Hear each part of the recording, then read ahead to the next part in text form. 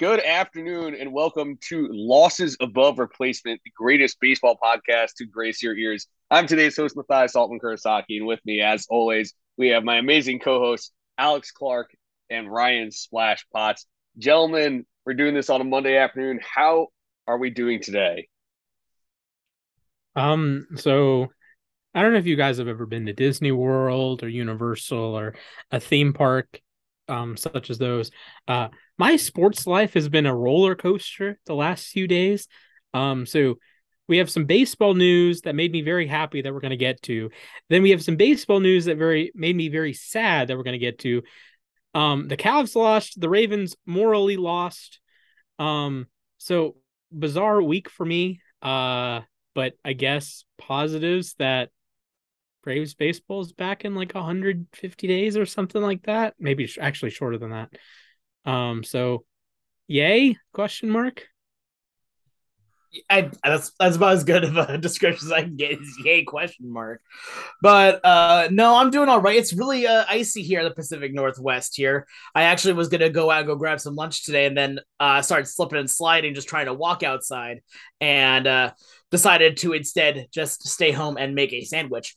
But honestly, it's been kind of a dead feel here itself for a little bit because there was one really big signing that we're actually not going to talk about. So I'll just bring it up very briefly here that the Mariners made a trade to get Colton Wong from the Brewers for Jesse Winker and Abraham Toro, as well as also getting at 1.75 million. So that's a huge move. Not enough really to talk about. So I'll just say, very yay, good job, way to optimize your roster. But other than that, no, honestly, doing pretty good over here. Just still dumbfounded that the Seahawks 2 weeks ago lost to the Raiders, and thankfully they beat the Rams. So, yay. Yeah, I'd say kind of like Splash. My sports week has also been kind of like a roller coaster, but I the Steelers won, which is some then again I'm kind of tied up on if I actually want the Steelers to win now or do I want a better draft pick. But the baseball side of things, it was definitely a bit of a roller coaster. But I also went to New Jersey, saw some of my old teammates, saw my old coaches, so that was fun. I got to see them race a little bit. It was good on that part. And then the events of these last few days have really thrown me for a loop.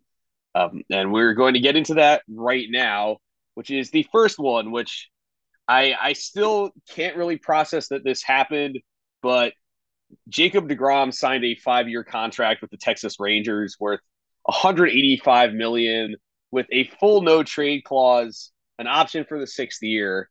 And when I saw this, I was just kind of in disbelief. I had a feeling that there was a chance that he left New York, but I was not expecting it to happen so fast.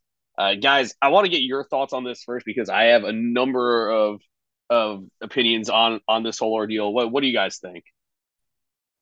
So it is a little strange to me, but I think the whole DeGrom leaving New York just ended up being more of a DeGrom decision than a Mets financial decision. I was in a Twitter space with Mets fans immediately afterwards, and it was like it was tense. I'll say that it was tense. There was the group of people that blamed Cohen and management for not sending him $75 million a year. There were people that blamed DeGrom and were like defacing the future Hall of Famer, which I don't agree with. So I saw a lot of that too. That was ugly in my opinion. yeah, it was quite bizarre on both sides. But as a Braves fan, very excited. I don't have to see Jacob DeGrom, but maybe once a season now, with the new scheduling. So there's that. But as a baseball fan, Texas is bizarre. I understand it from a money perspective. You know, this is the same team that opened up the checkbook for Marcus Semien and Corey Seager, who turned it on near the end of last season. And then you throw in Nathaniel Lowe, who had a great season last year. And then if top prospect Josh Young pans out, then that might be one of the best infields in the American League, one of the best in baseball, depending on where these shortstops land. Outfield still needs work, but Texas could be interesting. They might win 70 games this year, so congratulations. I don't think they're threatening Seattle or the other Texas team. But it just is going to feel weird seeing Jacob deGrom in a jersey other than the Metropolitans. A lot of Mets fans were comparing him to Tom Seaver, and that comparison holds even more true now that he's not a Met. Of course, Seaver was mainly a Met, but went to the Reds, got traded to the Reds near the end of his career. So parallels there. And I do think it's weird that Cohen let it happen, but I think it ended up being more of a deGrom decision than a Mets decision. Yeah, I agree with you that I think this was very much deGrom wanting out of there than really anything. Although I will say, unlike Splash, who's happy that he is now out of the NL East, I am very sad that he is now in my AL West playing for the Rangers. Though I will say, overall, this move really kind of baffles me a bit. Like, I understand, it's Jacob deGrom, and yes, Jacob deGrom is Jacob deGrom, but at the same time, I look at him and the ability is there. No doubt. He's one of the best pitchers in baseball. Legitimately, when healthy, is probably the best pitcher in all of baseball.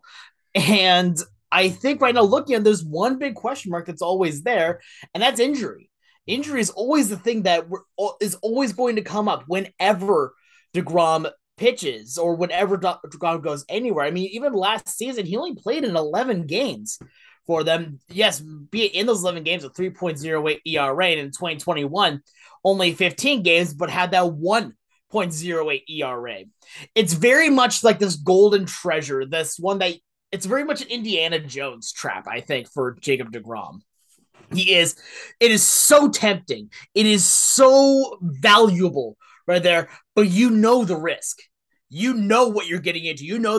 It is laced with deadly traps everywhere that can completely screw you up in one go. And for the Rangers right now, the reason why this is even more baffling, they have a lot of other needs. I know that it's kind of become the norm for them to just kind of whip out the checkbook and be makeshift Dodgers.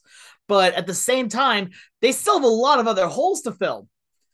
Like, yes, they have had a few real emerging stars again. Nathaniel Lau is pretty darn good. Adolis Garcia, I've been a pretty big fan of Adolis for a bit now, but they still have so many other positions they need to fill, including still a full list of starting pitchers, including Dane Dunning is still one of their starters. And then on top of it, their relief corps also needs a complete overhaul. I mean, I can't even name too many other relievers. Like Leclerc is the first one that comes to my mind. But right now, this is just one of those moves where it feels like they're trying to get the pieces in store to then build around later. But we said the same thing last year with them going out and signing all these players like Semien and Seager and John Gray. And yet, like, it just feels like they're trying to just play like MLB The Show, where they just sign the big free agent and work from there. And with a starting pitcher, yes, it's great to have a starting pitcher. You need a good starting pitching core, but you need more pieces around them. So right now, this is a move that it definitely is very high risk, very high reward. But it feels like they're still not set up enough to do anything in an AL West division that is already so stacked. I mean, right now we have the Astros, who just signed again Jose Abreu and got an upgrade there, even though they did just lose the player that we're going to talk about next on this segment. The Mariners right now are only making moves that's really making them better at the moment. And then the Angels are also making a lot of interesting moves, and the Athletics are the Athletics. So this division is already super strong. So you've got to have you've got to have more than this. And going for deGrom, yes, it's a cool move, and yes, it could work out exceptionally well for them. But I feel like there's so many other needs if you really want to be competitive in this division. Yeah, well, my thing here is obviously it hurts to see deGrom go. He was someone for a while. A lot of us thought, he'd be a Met for life, but it was clear over the last year that they sort of were growing apart. He was very quick to opt out, and he was going to make $32.5 million each of the next 2 years if he had opted in. He barely pitched the last 2 years while he's fantastic when he's healthy. He was so good in 2021 when he was healthy at 1.08 ERA. This year, he was great in August. A 1.98 ERA in 36 in the third innings in August. He was pretty pedestrian in the second half of the year, though. Only not the second half of the year, in September. Only a 4.50 ERA in September in 28 innings, and he allowed 6 home runs that month. That was very uncharacteristic in my opinion. And he did rebound decently in the playoffs with 6 innings, a 2-run ball, and getting the win. But he is going to be 35 in June, and you're giving him a 5-year contract. I think the AAV 37 million is reasonable. I think a lot of people expected him to get upwards of 40 million. And the other thing I'm going to put out there is that Mets fans, I'm very disappointed in the reaction I'm getting here, which is that they're actively going to root against him. They're going to boo him when he comes back to Citi Field. That is absolutely ridiculous when you think of what he did for this franchise. He basically made them. He was like the only thing watchable for a little bit with this team. 2017, 2018, 2017, after he struggled and got beat up, when he came back and was on fire the rest of the year. I only felt like watching games when DeGrom started. 2018, they were awful again. They were under 500. He won the Cy Young. He won the Cy Young the next year. We saw how good he was in 2020 in the shortened season. He was having a historic year in 2021. And all of a sudden, it seems like all that's gone out the window because he never won a World Series here. Whatever. I can't believe that people are actually that ungrateful. He doesn't owe you anything really. But the Rangers side of this, they have way too many holes on their roster to contend with him. They only won 68 games last year, and maybe you get a full season of Josh Young. You expect Simeon to get better and Seager to get better, but their rotation, if I'm not mistaken, right now is DeGrom, Martin Perez, and John Gray. All right, good. You have 3 starters. I couldn't even tell you who their 4th and 5th starters are because it's like a black hole at the end of their rotation. And their bullpen, Dane Dunning. I made the reference to Dane Dunning. Yeah, Dane Dunning. All right, but he's not in my opinion, when I think of he's like borderline making the rotation of most contenders, in my opinion. That's the point I'm trying to make here. So you got, all right. So you have those guys. That is middle of the pack, in my opinion. I don't expect Martin Perez to be as good as he was last year either. I expect him to regress. Then you just look, there's too many holes on this roster. The bullpen, I know Joe Barlow was a solid closer. Jose Leclerc has good stuff, but he's coming off an injury. And Brett Martin, he's solid.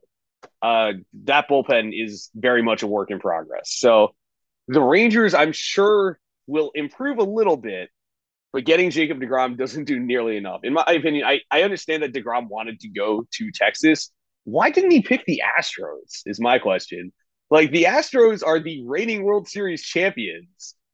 And don't speak that evil into this podcast, Mac. Don't you dare speak that evil into this podcast. He didn't even pick the right Texas team if he wanted to win. I'll put it that way. He picked the exact right Texas team because putting him on the Astros would basically make me completely depressed, and I do not want to see that. Well, Mac, do you want to see me depressed? No, but at the same time, Jacob deGrom is not a Met, so I'm kind of there right now. But anyway, actually though, because we're gonna talk about how initially coming into the show, I was thinking we were going to be talking about how the Mets could replace Jacob deGrom, and about 2-3 hours ago, we found out that the Mets are signing Justin Verlander to a 2-year deal worth $86 million with a vesting option for a 3rd year. Wow, I mean, I could talk about this all day. Why I like this contract so much. I had a feeling it was between Verlander and Carlos Rodon for who was going to replace deGrom, but I did not expect things to come together so quickly. Guys, what are your thoughts on this deal? So of course, JV is the reigning American League Cy Young, 1.75 ERA. There are some questions you can ask. He's about to turn 40. He missed the entire 2021 season with Tommy John. He's about to be 40. Let me say that again. I'm aware. Yes. Yeah. Do I need to say that it's like Mike Gundy. I'm a man. I'm almost 40. So I think the Mets are in this situation that your roster in general is meant to contend. Lindor, Alonso, Scherzer, like at least with Scherzer and Lindor, they're locked up on long-term deals, or locked up with big money deals, rather. Lindor long-term, Scherzer only has a couple more years left with his age as well. So you're in a contending window, and you kind of have to keep up with the Joneses that Atlanta just re-signs all their dudes, and they're probably going to win 90 games again. Philadelphia, we'll get to what Philadelphia did today, but they're not going anywhere. They're probably going to get better moving forward with like a permanent manager and Bryce Harper being able to play the field, so you can get either Castellanos or Schwarber out of the field after like the middle of May. So you have to keep up with the Joneses here. And I think the Mets took their shot at if you want to be technical, the best pitcher in 2022 on the market, and they go out and get Verlander. I think it's a solid move. Can it backfire? Absolutely. I saw a meme earlier that it was Scherzer and Verlander looking at each other with injured obliques in the middle of June. Could that happen? Yes. But at the same time, you have two of the most dominant pitchers of their generation, two no doubt first ballot Hall of Famers, and that's not going to be fun going up against if in the NL East case a dozen times a year. So it's a high risk, high reward move. You could get a Cy Young Award winner, like we've seen Verlander his last two full seasons, won the Cy Young, then guess what? Won the Cy Young again, whips under 0.9 both seasons. But with there's an age risk, there's an injury risk with both Scherzer and Verlander. There is, and that's the big thing I think that comes out for this contract, and why it's such a good thing that the Mets are only getting him for 2 years as opposed to anything longer than that. Because at going into age 40, that's normally like, I'm not gonna say the kiss of death. That's usually like the milestone. Is that if you even just make it to 40 as a competent pitcher, then that is impressive. That's really good. You are potentially even probably a Hall of Fame candidate. But when it comes to Verlander, it's tricky. Because with him, he's had essentially two different career renaissance, where he was absolutely incredible for a pretty good span of time, then fell off the face of the planet, becomes amazing again, then gets injured, and then becomes amazing again. And that's what's so interesting when it comes to Verlander are we going to see another downturn, or are we going to see just this good level? Because I want to make sure I bring this up to you. I'm discounting the 2020 season because he got injured, got Tommy John, and then had to miss all of 2021. But remember, 2019 and 2022, the two full seasons that he got to play with the Houston Astros, he was a Cy Young Award winner, and then in 2018 he was second in the Cy Young voting. Like, this is a guy that right now, over the last couple years, over his last few full seasons, has been the best pitcher in the American League. Like, let me say that again. At ages 36, 37, and then 39, he was the best pitcher in baseball in the American League. I say 36 as well. Technically, he got second in the Cy Young Award voting, but also had an incredible year. But this is a guy that right now you're worried about that age because he's going into his age 40 season. But at the same time, is it worth worrying about? Like, really, is it worth it? Because we're seeing a guy that at the end of his career is still one of the best pitchers in all of baseball. Do we need to again say that last season he had a 1.75 ERA in a division that included a bunch of top teams and in an American League where he was constantly going against players like Mike Trout or going up against Julio Rodriguez and still having this ERA of 1.75? I think right now this is an amazing move for the Mets. They are replacing someone that they knew they were going to have problems with. If he did come back with someone that is still very much a risk, but that risk can pay off, and you have it on a shorter deal of only 2 years. Whereas, with DeGrom, it was going to take a lot more than that to get him. And I understand that like age is always going to be it's going to be a concern when you sign a guy like this. And again, he's going to be 40 next year, but I wanted to look a little bit beyond that 1.75 ERA, which is phenomenal. It was the best in the majors. He won the Cy Young with ease. And I don't know, there were concerns coming into this year. He only got a 1-year deal from Houston worth 25 million, and he's coming off the Tommy John surgery. He's 39. Like, what are you going to get from him? And you get a third Cy Young award and a World Series ring. And you look at it, and I understand his strikeout rate went down, but he has not lost a touch off his fastball. Actually, in fact, his fastball averaged 95 miles per hour this year, and that's actually higher than what it was in 2019 when he struck out 300 batters. He averaged 94.6 that year. Plus, his fastball had the best run value of any fastball in baseball with negative 24. So that's an elite pitch. He's an elite slider, an elite curveball, pretty good changeup too. He's a great 4-pitch arsenal already. And you get to pair him with his old rotation mate, Max Scherzer. I understand they're both late 30s now, I guess going to be early 40s. But I like this contract. Really, I wouldn't have given him more than 2 years. If say he had gotten this Scherzer contract, then I would have had a problem with it. But I like this 2 years, 86 million option. Has to vest for a third year, so he has to perform up to task, obviously. But this is a win now move. And I know that the Mets were not willing to go more than 3 years and 120 for DeGrom. That's what they offered him before he signed with Texas. I think this is fine. I would rather have Verlander on this contract than DeGrom on a 5-year contract.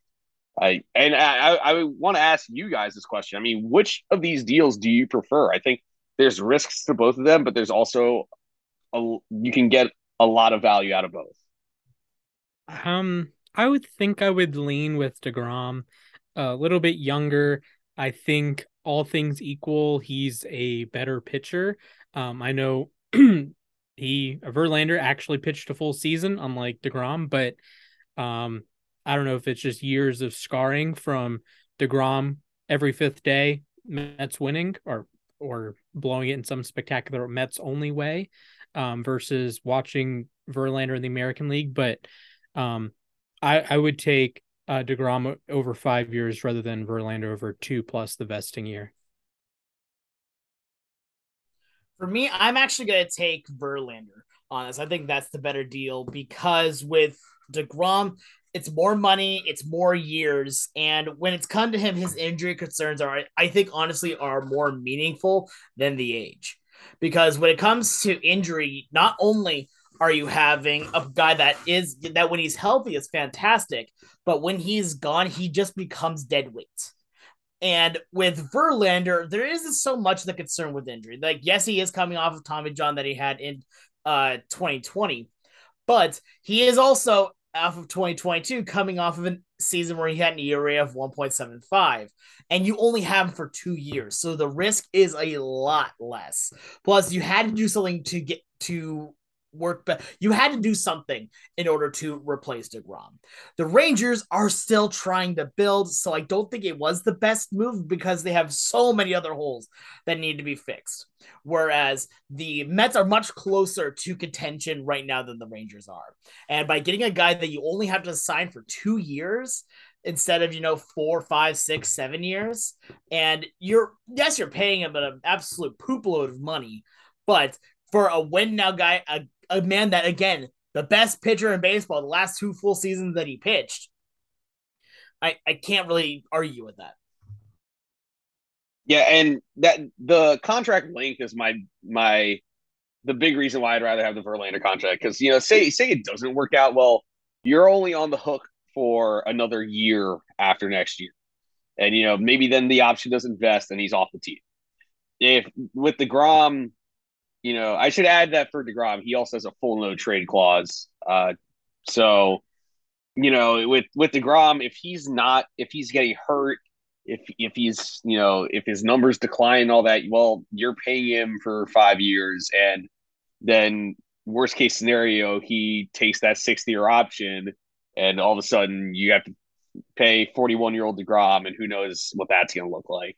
So that's my thing is I think DeGrom's trajectory, higher potential, I think, for performance.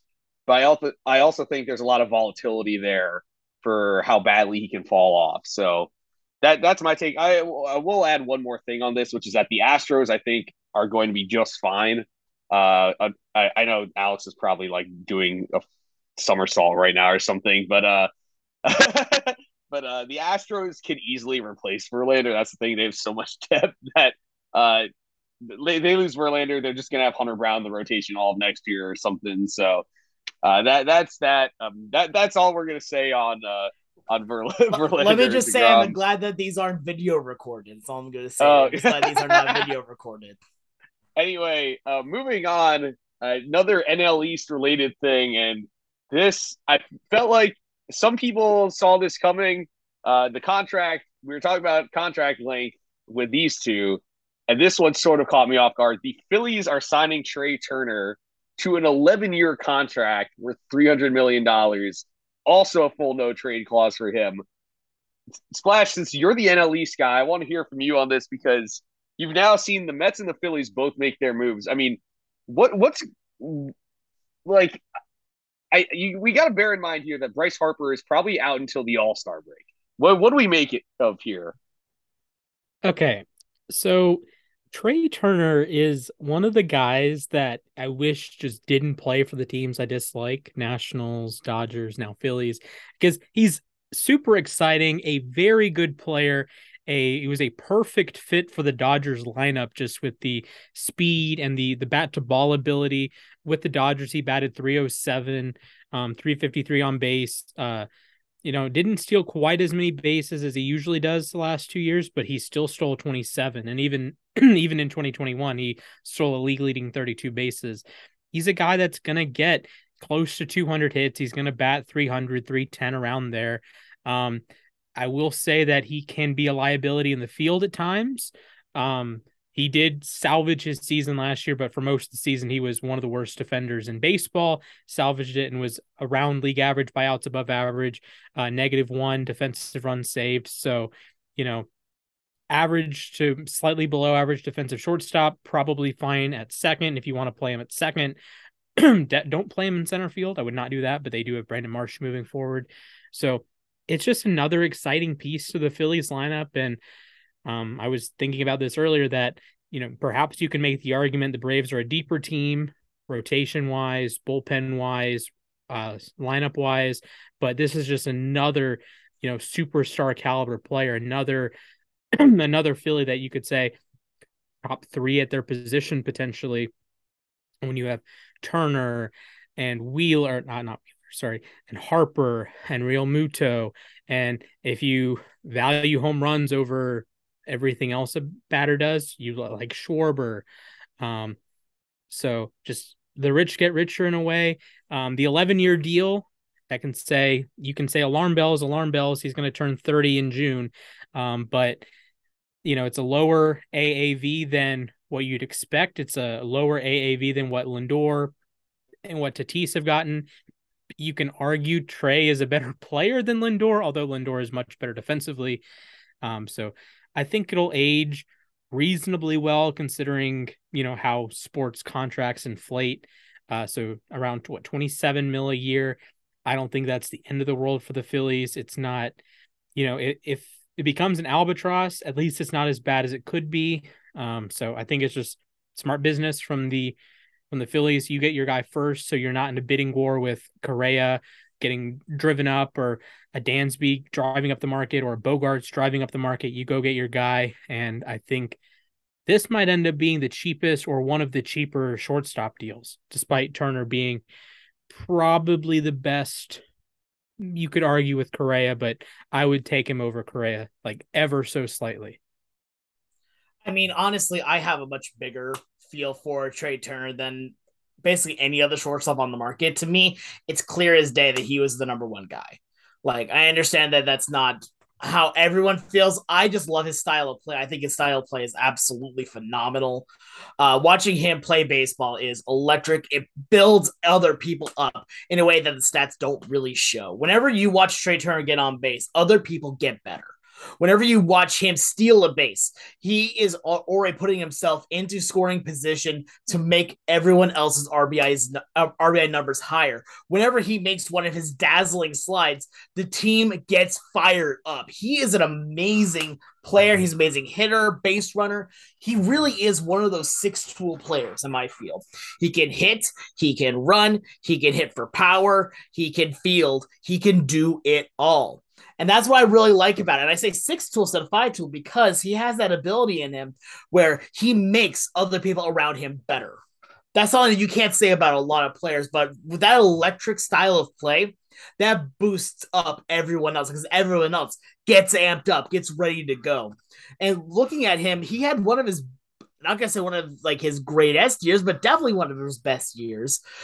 With again being 11th in the MVP voting, an All-Star, a Silver Slugger. On top of it, again having a batting average of just shy of 300, and in 2021, even also had a batting average of 338 with the Dodgers, a total batting average still of 328. Like that's still really damn good. And watching him play, he can play second base, he can play shortstop if you really need him to. He can play in the outfield. Don't play him in the outfield, but he can if you need him to. Like. And he's going to a team that right now really did need a little bit of infield help. They definitely also could have used a little bit of outfield, but they're making their piece of that, and it definitely worked out well for them to make it to the World Series last year. But this is a great example of a really good team getting even better. With Trey Turner, he's a guy that's going to solidify being a number one in the lineup, or even a number three if you really wanted to. He can fit in to basically anywhere in the top three spots of a lineup. And you know on that Phillies lineup, he's going to fit in one of those three places. So right now, I think this is honestly a really good move. This is gonna take it to he's age 40 if he goes to the full end of this deal. That is huge for Philadelphia. And I still can't help but feel bad for, Nationals fans seeing this because this is still the guy that they have loved for years. He played so many years with the Nationals, gets traded and watches him dominate with the Dodgers, and now is getting this huge mega deal with another team that's not too far away from them. So, still feel bad for the Nationals fans, but for Turner and for the Phillies, this is absolutely exactly what you wanted. Yeah, and I remember at first when Bryce Harper signed his contract, 13-year contract worth $330 million. I wasn't a big fan of it at first because I'd never seen, the only other guy we'd seen get a 13-year contract was Giancarlo Stanton, and that contract unfortunately has not aged too well. But I like this contract, not necessarily for the length. I don't love the idea of giving a guy an 11-year deal, but considering they got him at under $30 million annually, I was fully expecting him to get the largest contract of the shortstops on the market. I think this is good for the Phillies. I understand Harper's going to be out for a good bit of next year, so it'll probably be Turner batting first or second, depending on what they do with Schwarber. And then, you have Hoskins sitting behind him. So when Harper comes back, this lineup is much more formidable. Obviously, you have Realmuto still. You expect Castellanos maybe to bounce back a little bit. They won't have Segura anymore, but they've replaced Segura with Turner, who I think is much better, obviously. They still have holes on their roster, but this is a team that went out. They won the pennant kind of by surprise this past year, and they're trying to get better. I think the NL East is going to be wild. What I'm wondering here is actually whether the Phillies will have Turner play shortstop, or are they going to have him play second and have Bryson Stott play shortstop. I think defense is still the big question I have about these guys. Bohm is a below average defender, as is Hoskins. And Stott's not necessarily a Gold Glover, and Turner's kind of average, but you see the pieces there, and I think that the Phillies will once again be a playoff team. Do I think they're better? Yep. No, one thing I want to say before we move on too much farther with this, I said this to both of you guys just now, but anyone listening here, go and Bryson Stott has a Twitter account. Go take a look at what he just posted about an hour before this recording of him becoming the next Picasso as he took a picture. Yes. A picture of him and Trey Turner when Trey Turner is still with the Dodgers, and hand drew a Phillies jersey over him, and it is one of my now new favorite things. Go give Bryson Stott a follow at Bryson_Stott10. But I needed to bring that up. That was so good. That was oh man, the artistic abilities there are off the charts. Oh, it's absolutely completely phenomenal. Honest. Yes. No, just the amount of talent that we see in this picture is truly one of the greats. We have Picasso, we have Michelangelo, now we have Bryson Stott with MS Bryson Paint. Stott. Yes. Yeah, that's yeah. I'm glad you mentioned that. We were just talking about Bryson Stott, but yeah, no, I think the Phillies have they've made their move. I think they've really set the tone now for the rest of the shortstop market. Although I still think I feel like Correa might get more money. Bogarts will probably still get paid handsomely, as will Swanson. So the shortstop market is all set. So that's what's going on there. The last topic we're going to discuss before we get to our weekly trivia segment is the Hall of Fame.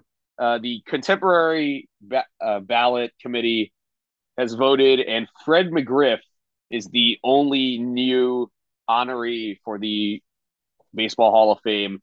He had an excellent career, hit 493 homers. So congratulations to the Crime Dog, but it also means that we will not have Bonds or Clemens or Palmeiro or Curt Schilling in the Hall of Fame again. Guys, what are your reactions to the results here? When I saw the initial list of 8, so 8 players on the ballot, 16 members on the committee, you vote for 3 players, you need 12 votes, 75% to make the ballot. I believe McGriff was unanimous. I have not seen a verified source tweet that, but that's what I've heard. He was unanimous. The likes of Bonds and Clemens didn't even receive a quarter of the vote.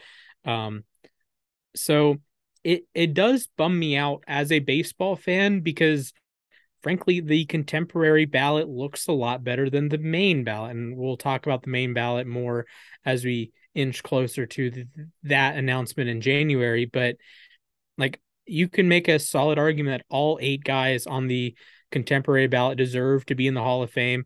You have guys like Don Mattingly, Dale Murphy, Clemens, Bonds, Schilling, like we've mentioned, Palmeiro, 3,000 hits, 500 home runs. Albert Bell is the only player to have a 50 home run, 50 double season, which is mind-boggling. But I think you look at it, and I think the committee got it right, given the number of votes they had. If you had to choose one, I think McGriff is the right one because I don't think it's right to have Bonds or Clemens, not both. That's a little weird, but I think Crime Dog is 100% deserving. Fell just short of those automatic milestones, 2,500 hits, 500 home runs, was 10 hits short, 7 home runs short, same number of home runs as Lou Gehrig. And then you throw in, he gets better in the playoffs. He helped the Braves win a World Series in 1995. Just an excellent hitter when it mattered. Had 5 different playoff series with an OPS above 1,000. Career 917 OPS in the playoffs, 10 home runs, 57 hits. Career 989 OPS in the World Series. So he got better as the playoffs progressed. Just a stellar player, and a good community guy. Very, very popular with the fans at all of his stops. He's a Braves legend. He played 5 years in Atlanta. Had some really nice years with Toronto. Was perhaps the first Devil Rays legend. Had some nice years with San Diego. Had a couple years with Chicago near the end of his career, but just a player that could flat out hit one career 134 OPS plus, MVP votes. Was top 10 in 89, 90, 91, 92, was 4th in 93, 94, was 20th in 95. Just a great hitter, and I think he's definitely a Hall of Fame caliber player. Yeah, I'm 100% on the train with Fred McGriff getting in. I think you can't say he's not. I mean, looking at his accolades, he is absolutely an amazing player. 52.6 Baseball Reference WAR with him, and just shy of 500 home runs at a career batting average of 284. He's a guy that truly does deserve it, and the fact that he didn't get in on the main ballot's a little bit sad. I understand the end of his career wasn't necessarily the best, but he still wasn't bad. I mean, even taking away his age 40 season, every other almost every other season all the way between 2000 and 2003, he still had a very high batting average, which is for a guy that a lot of people considered as just almost a true power hitter. That's impressive. Very, very impressive, in fact.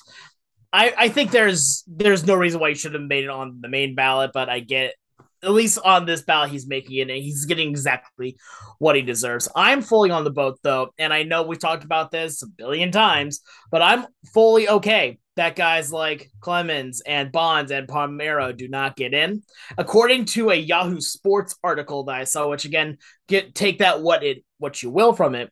All of the guys that were linked in the baseball's steroid era received fewer than 4 votes from the 16-member committee, which the committee is made out of former legendary players, some owners, and some members of the media that make up the special subcommittee.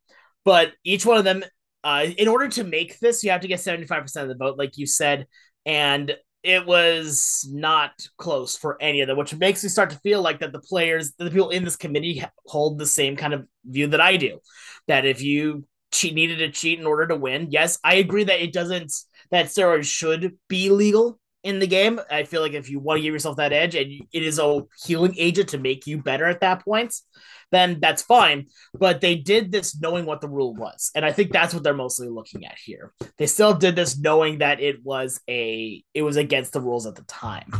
So with that being said, though, it is a little bit weird to see as well, because guys got really close according to this article as well. Don Mattingly had 8 votes, Curt Schilling had 7, and Dale Murphy had 6, because you needed to get 12 votes in order to make in. And McGriff, according to this article as well, was voted in by all 16 members. And this was his final year of BBWAA eligibility. In his final year of eligibility, he had just shy of 40% of the vote in 2019. So seeing him get in now, it's good to see the players and the owners have his back. I think McGriff was, I mean, part of the reason why he didn't get in, I feel like he was just he didn't get in for a while, was that he was underrated. It's crazy because he never hit 40 homers in a season, but he only hit in full seasons. He only hit fewer than 20 home runs once. That was in 1998 with Tampa Bay. I'm not going to count 2003 where he only played 86 games, or 2004 where he only played 27, or his quick cup of coffee in 1986 where he only played in 3 games. So he was consistently just a great power hitter. Hit over 30 homers every year from 1988 to 1994. He even hit 30 homers in his age 38 season in 2002. So he was just consistently very productive. He didn't need to be a Gold Glove defender. When you hit that well, I feel like that's kind of a given. Your offense makes up for your defense. So he was just consistently really good. It's crazy because he only made 5 All-Star teams. Again, speaking to how underrated he was, you look at who he had to contend with, guys like Mark McGwire, Palmeiro, at the first base position. It was kind of tough, but I think he was fantastic. I feel like he didn't get enough love when he was on the actual ballot, and he's finally getting his justice. But Alex, I'm going to disagree with you about your point with the steroid players, and that's because when you look back at it, and not to God rest his soul because he just passed away, but Gaylord Perry is an admitted cheater. He was a pitcher, but he would manipulate the baseballs. He was a spitballer. He admitted to doing all these things that were outlawed, and he's in the Hall of Fame. David Ortiz, who I love Big Papi too. I'm a huge Big Papi fan. I think he's a very, very funny. He's great with the media. He was a great hitter. He also is admitted to taking steroids. Pudge Rodriguez is in the Hall of Fame. He's taking steroids. Jeff Bagwell. all these guys who've admitted to cheating or have been at least linked to steroids or something like that are in the Hall of Fame. But why aren't Bonds and Clemens in the Hall of Fame? Okay, I And can actually answer that question for you. yeah, I can okay, answer sure. that one a little bit. So Perry, I agree with you. Surprisingly, I agree with you. I don't think he should because of his cheating and how he stuck by it. The difference between that and Bagwell and especially Ortiz was that they owned up to it and they apologized and made up for it. And that's what was interesting. When it came to Ortiz, especially, he was linked for one. It was a one-time thing that he was found on. It was only Yeah, once. he failed. He failed a drug test in like 03, I think. Yes. Yeah. And after that, immediately denounced it and went fully clean for the rest of his career and still produced at an extremely high level. Including, I think we all remember his final season where he just absolutely dominated. And some people would like to say, oh, he was back on the juice again. But again, nothing was proven on that. And so, unless there is proof, I'm not going to say anything on it. But that's the difference when it came to this. And remember, these people are humans. We're not just looking at numbers. We're looking at people that have gone and worked with the game, that have played the game. And when it came to guys, like Bonds and Palmeiro, they actively fought it. They actively lied about it. And then by the end of it, they admitted they did it, but they said, no, I'd still do it. Whereas Bonds and Bagwell were at least like, okay, you know what? I made a mistake. I'm owning up to it. Now let's do this right. And that's where the real difference comes into me. So I do. Yeah, go ahead, Splash. So I kind of want to interject here. It's almost a double whammy for the guys that played in the steroid era that were clean, because you look at their stats and it's not quite what Barry Bonds put up or Roger Clemens put up. And for example, Fred McGriff, before yesterday, was the only player with 475 or more home runs that was not either in the Hall of Fame, active, or directly connected to steroids. So A-Rod, Bonds, Sosa, McGwire, Palmeiro, Manny Ramirez, Sheffield, etc. And that, you only hit 493 home runs when Sheffield had over 500, Ramirez had over 550, Palmeiro had over 550, McGwire was close to 600, Sosa and A-Rod were over 600, Bonds set the home run record. You kind of get looked at in this weird way. You don't get a bonus, if you will, for playing clean. So that kind of can bog down statistically, and you have to think how many pitchers was Fred McGriff playing against that were juicing, right? So credit where credit's due for the committee to pick McGriff there and say, hey, he had a great career, and he was competing against guys that were linked to steroids at the very least or on steroids. I tend to lean with the foolish baseball method of having a steroid tax.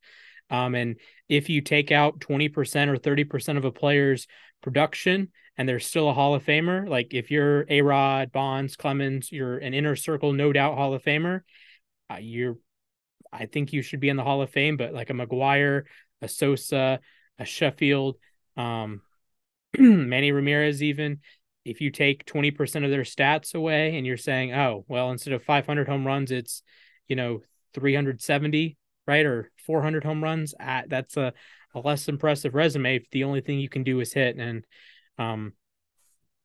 I've gone back and forth with it, but I'm glad McGriff got in. And like I said, if you could only choose one, I'm glad it was McGriff, because I don't think there's 0 point to picking Clemens or Bonds. They should either go in together or not at all. So, real quick, I'm going to wholeheartedly disagree with the idea of the tax, but we also don't have a whole lot of time left on the podcast. That'll be saved for another time. But I personally am very, very against that idea for a number of reasons. Anyway.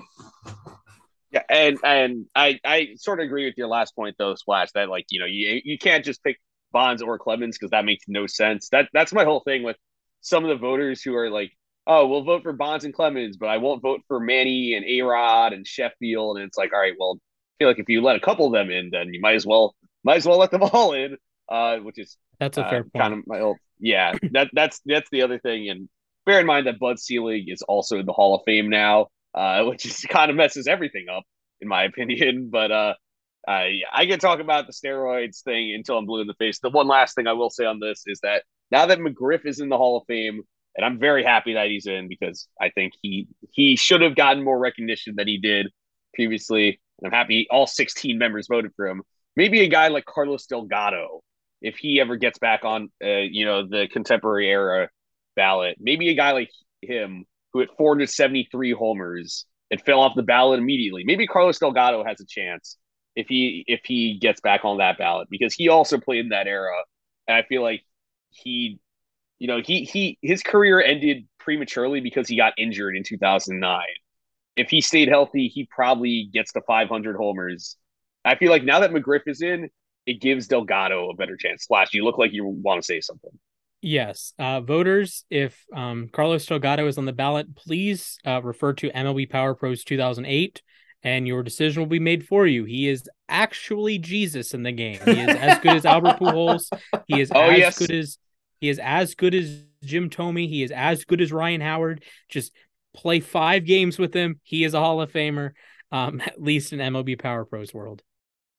Yeah, and Delgado, obviously, because I was a Mets fan growing up, he was my favorite first baseman. He's probably still one of my favorite first basemen ever, just because I loved watching him play. I loved him as a person too. And some of my favorite memories were watching Carlos Delgado hit home runs when I was a child. But anyway, I've done enough talking today. We have our trivia segment, and I will hand it over to our trivia master, Alex. Take it away. All right, boys. So the main 3 people that we talked about today here for today's trivia segment, our main 3 signings were Verlander, DeGrom, and Turner. And now, what do all 3 of these guys have in common? All 3 of them have nasty slides, whether it's a pitcher throwing a slider or Trey Turner having some of the most clean slides that you will ever see. So where do you see a slide vary the most often? And that is when you are stealing a base. So here's what I want you guys to do today, gentlemen. There have been 25 players in the 2022 season that have gotten at least 20 stolen bases. And you guys are going to take turns one by one to name all of them, with the first one to 3 strikes loses. And if you make it through all 25, the person who has the most strikes will be the loser. And if you somehow go through all 25 and have the exact same amount of strikes, I do have a bonus question for you. So, Mac, the last time you went first, I believe you were victorious. Am I right on that? Or was it Splash? Yep, it was Mac that was victorious. So this time I'm going to let you call the coin flip. I have a patented Seattle Sea Dragons magnets that I will be flipping here for the XFL. Go support the Seattle Sea Dragons. And I will let you call heads or tails to decide if you want to go first or second. Okay, I'll call tails so you can flip the coin. I thought we tied. No, you one of you had 1 strike, remember? You got 1 strike at the very end. Oh, Splash, yeah, you won. I forgot. I went first though. Oh, I see. Yeah. So Splash, you won because Mac had 1 strike. Okay. Yeah. Made it through the very end. I was very confused. It's like, Don't worry. Sorry. It's been a week. I can't expect to remember anything that happens in a week. I don't know. Right. I don't remember what I had for breakfast this morning, but I do remember that I called tails. Tails. All right, here we go. Flipping the coin. It's heads. So, Mac, you get to choose again. Would you like to go first or second? I'm actually going to defer this time. I'm going to go second. All right. So, Splash, your task, should you be forced to accept it, is to name a player with at least 20 stolen bases. There are 25 players in Major League Baseball. Go ahead and give me your first one. Clarifying question again. You said it's 25 steals. No, 20 steals. 20 steals. I mean, from the regular season. Just 2022. Just 2022. Okay, I was just making sure I'd heard that right. Yep, no, all right, sounds good. You're good. No, I appreciate the clarification. Yeah, 2022 regular season, at least 20 stolen bases. Okay, 25 names. One nice thing is, I know a Brave did this. Michael Harris. Michael Harris had exactly 20 saves. It's actually the last on this list. So good on you for getting that one. All right, Mac, your turn. Julio Rodriguez. Julio! Definitely. God, that he was tied for ninth with 25.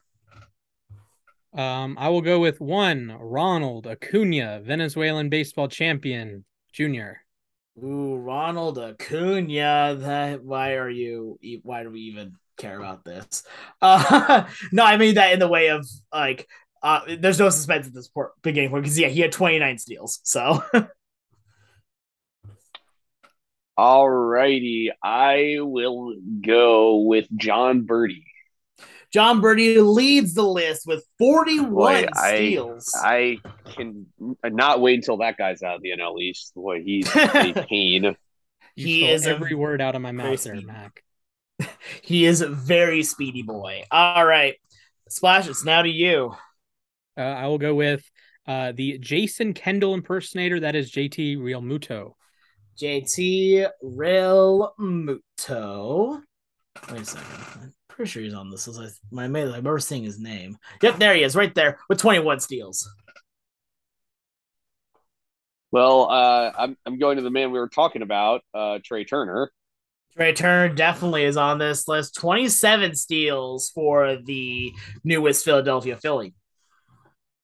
I will go with another man that haunts my dreams. That is one Devil Magic, Tommy Edman. Yeah, Tommy Edman's on this list. One of the few with over 30 on the list, has 32. All right. Wow, this is it's kind of tough. I won't lie. I'm because I feel like steals are such a they're not a hot commodity like they used to be. So I'm trying to think. Uh, who runs fast and steals bases? I'm not sure if he actually stole 20, so I might be wrong here. Dalton Varsho. Dalton Varsho. Let me double check. I feel like he may have been way short. I just made that Yeah, up. no, Dalton Varsho does not look like he made the list. Let me see how many that he did have. I think it's just that he runs really fast. He is fast. He's a catcher and An an outfielder. outfielder. So for Dalton Varsho, stolen base wise, he had 16. So yeah, that's the I was first strike for close. Mac. All right, Splash, a chance to take a big lead here. What are we thinking? All right. Former 30-30 member, Cedric Mullins.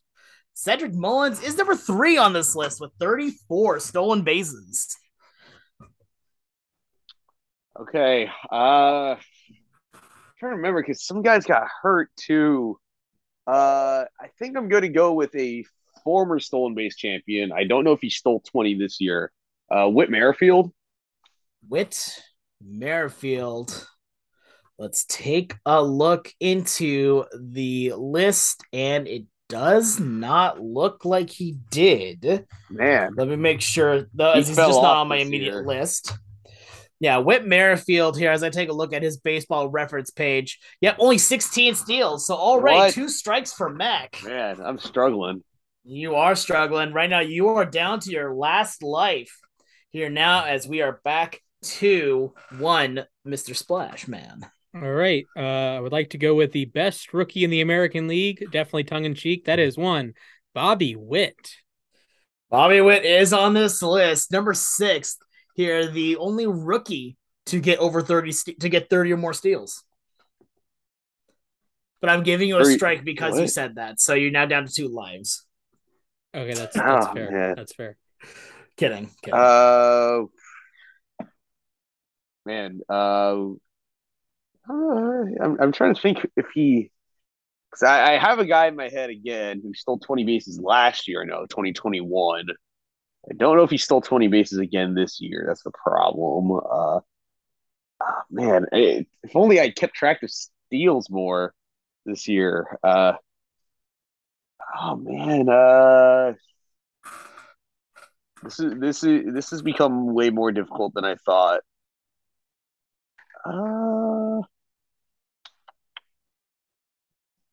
Trying to think of what team stole a lot of bases. Also, oh, Wow, I am completely lost right now. I will not lie there. Mm. Um, you know what, I'll take a shot here. I don't know if he was. Wait, no. Um, yeah, you know what? If I'm wrong, I'm wrong. Shohei Ohtani. No, he stole 26 Show the year me before. Shohei, and I do not believe he is on this Wow, I did list. so badly today. What? Yeah, you kind of did there, bud. What? So What? getting up his How many official did he page have? here, he had 11.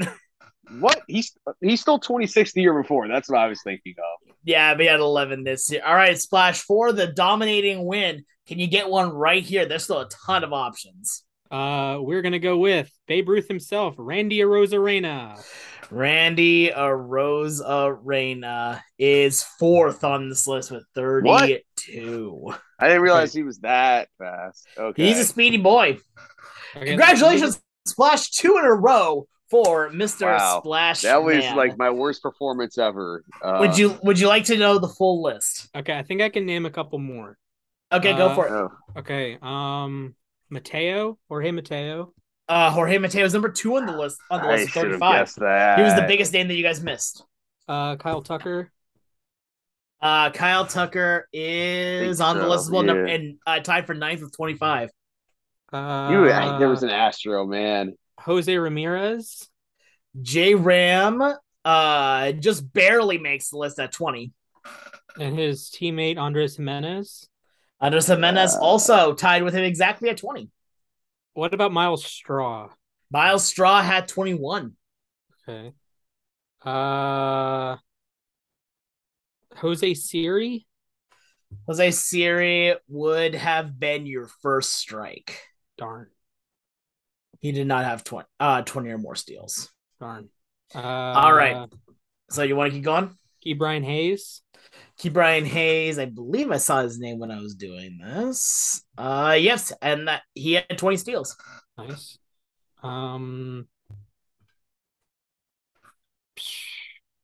I think Semyon got to 20.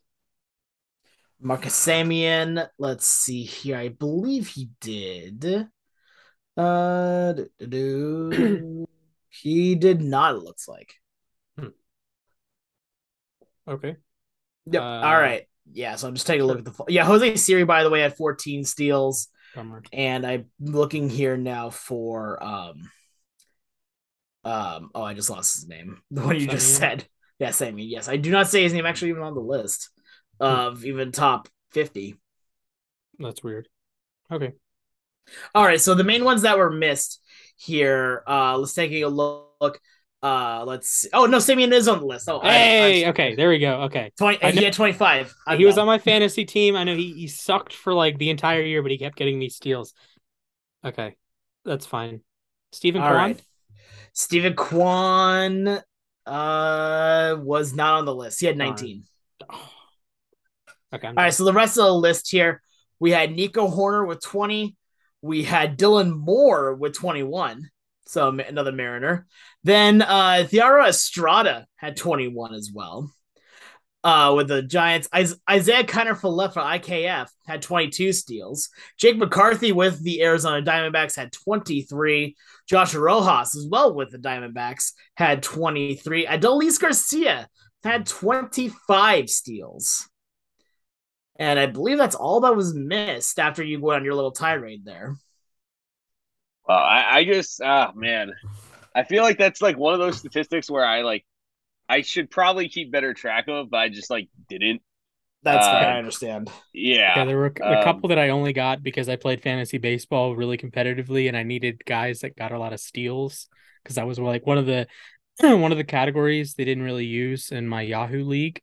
So like John Birdie, a Semyon, all the Guardians. You're welcome, Yeah. Alex. Real Muto, because Alex and I had a stream and we were talking about base stealing catchers for some reason. And Real Muto had a crazy number of steals. Also, our Lord and Savior Key Brian Hayes. Over 20. Yeah. I did have a little bit of a bonus question, just in case you guys did tie to you guys at least want to hear it and see if you can get it. Yes. Sure. All right, which one of these? And I don't know if this is Baseball Reference or Fangraphs. It just on ESPN.com just has WAR. But of the players that had 20 or more steals, who had the least WAR? Oh. Miles Straw. Ooh, Incorrect. Miles Straw had 2.7 WAR. Huh? He's good He's good defensively. He plays center and he steals. Well, I guess all of these guys steal bases.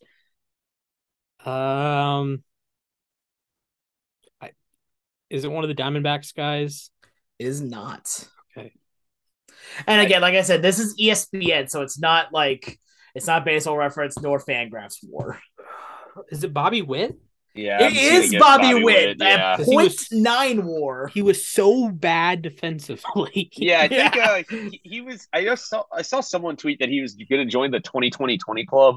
Of 20 homers, 20 steals, negative 20 defensive runs saved or something. Okay. Actually, I could probably fact check on the errors because he was horrendous in the field, which was honestly alarming. Do you guys follow MLB errors? And he plays third, not short. I do. So it like double whammy because it's not like he's playing shorts like that. Yeah, he stole 30 bases. Let's see, negative 1.7 defensive WAR, which so he ended with negative 19 defensive runs saved and 16 errors.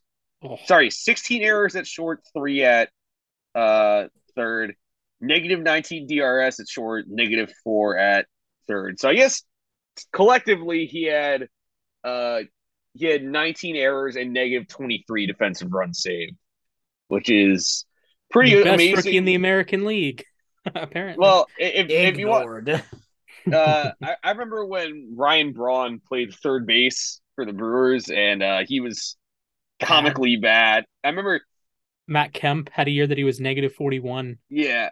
Well, didn't he win the Gold Glove that year too? Well, I know that Braun in 07 when he won Rookie of the Year, he led the NL in slugging percentage, 634, but he only had a 2 WAR because he had negative 32 defensive runs saved and 26 errors.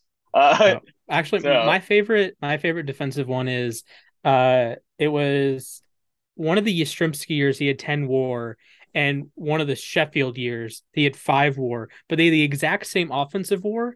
But Yastrzemski had like plus 30 defensive runs saved or total zone, and got like 2.5 defensive WAR even as a corner outfielder. And Sheffield got like negative 2.5 defensive WAR as a corner outfielder. It's like same offensive season, basically same position value, and then they are like one's Ryan Braun and the other, or one's Matt Kemp for this, and then the other is Mookie Betts or Roberto Clemente. Yeah, actually, I'm amazed. I found that Matt Kemp year. He didn't win a Gold Glove, thank God, but he had negative 37 one year. Oh.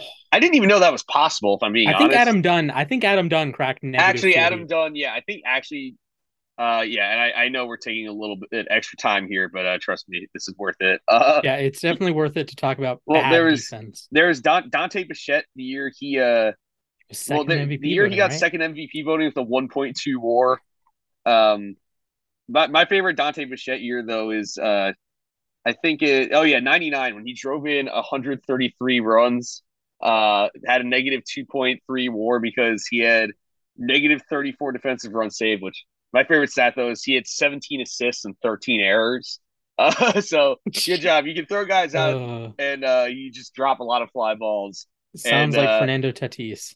Yeah, no, that was the one. Yeah, and real quick, I'll add Adam Dunn. Yes, I know Adam Dunn had a year like that, but it was at first base. He had negative 20 in the outfield and negative 23 at first base that year. So congratulations, you were horrendously bad at 2 positions. But okay, I do have a question before we wrap up. How many negative defensive run saves do you think you would have if you played right field for 162 games? Oh my God. There's not a number low enough to represent that because I am slow. I'm not particularly good at judging fly balls. So I don't know if there's a number low enough to demonstrate that. I have a good throwing arm though.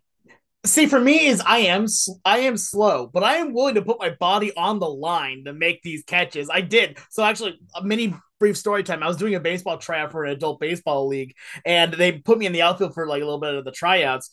and the guy hitting the fly balls missed one, and it was short. And he goes, just leave it. And I said no, and I ran for it and made a full blown diving catch and made it in front of everybody. And I'm like, let's go! Saved it. I definitely think I would be in the negative four figures. I think that's what I would be at. I'd probably I'll give myself a little credit. I'll say negative three figures. Okay, I have this conspiracy theory that during the 2020 playoffs, the Braves were paid to hit the ball at Mookie Betts and Cody Bellinger. I think if you had someone as bad as me in right field or left, that could be your offense. Just sell out to hit it to my side of the field. Just line drives or anything. Pop-ups, I probably can't catch it. Flyouts, I probably can't catch it. Line drives, I'd be scared of getting drilled with the ball. Ground outs or ground balls. Maybe the infield helps me out there. I will say I don't think I make any throwing errors because I won't be that aggressive trying to throw people out. Yeah, I will make plenty of fielding errors. It's tough playing a major league outfield. I'll say that much. But anyways, that is everything we were going to cover today. Obviously, big news. Winter meetings are happening right now, so I expect we'll have just as much news to talk about next week. So thank you, Alex, for that trivia segment. I completely failed. So Splash has a 2-0 lead on me, and I will study. I will study hard to not let that happen again. But make sure to follow all of us on Twitter. Follow Alex at the Sports Guy 242. Follow Splash at Mr. Splashman19, and of course, follow myself at Matthias_A_K. But for everyone at Losses Above Replacement, thank you for tuning in and listening. Expect another episode next week. I hope to see you all real soon.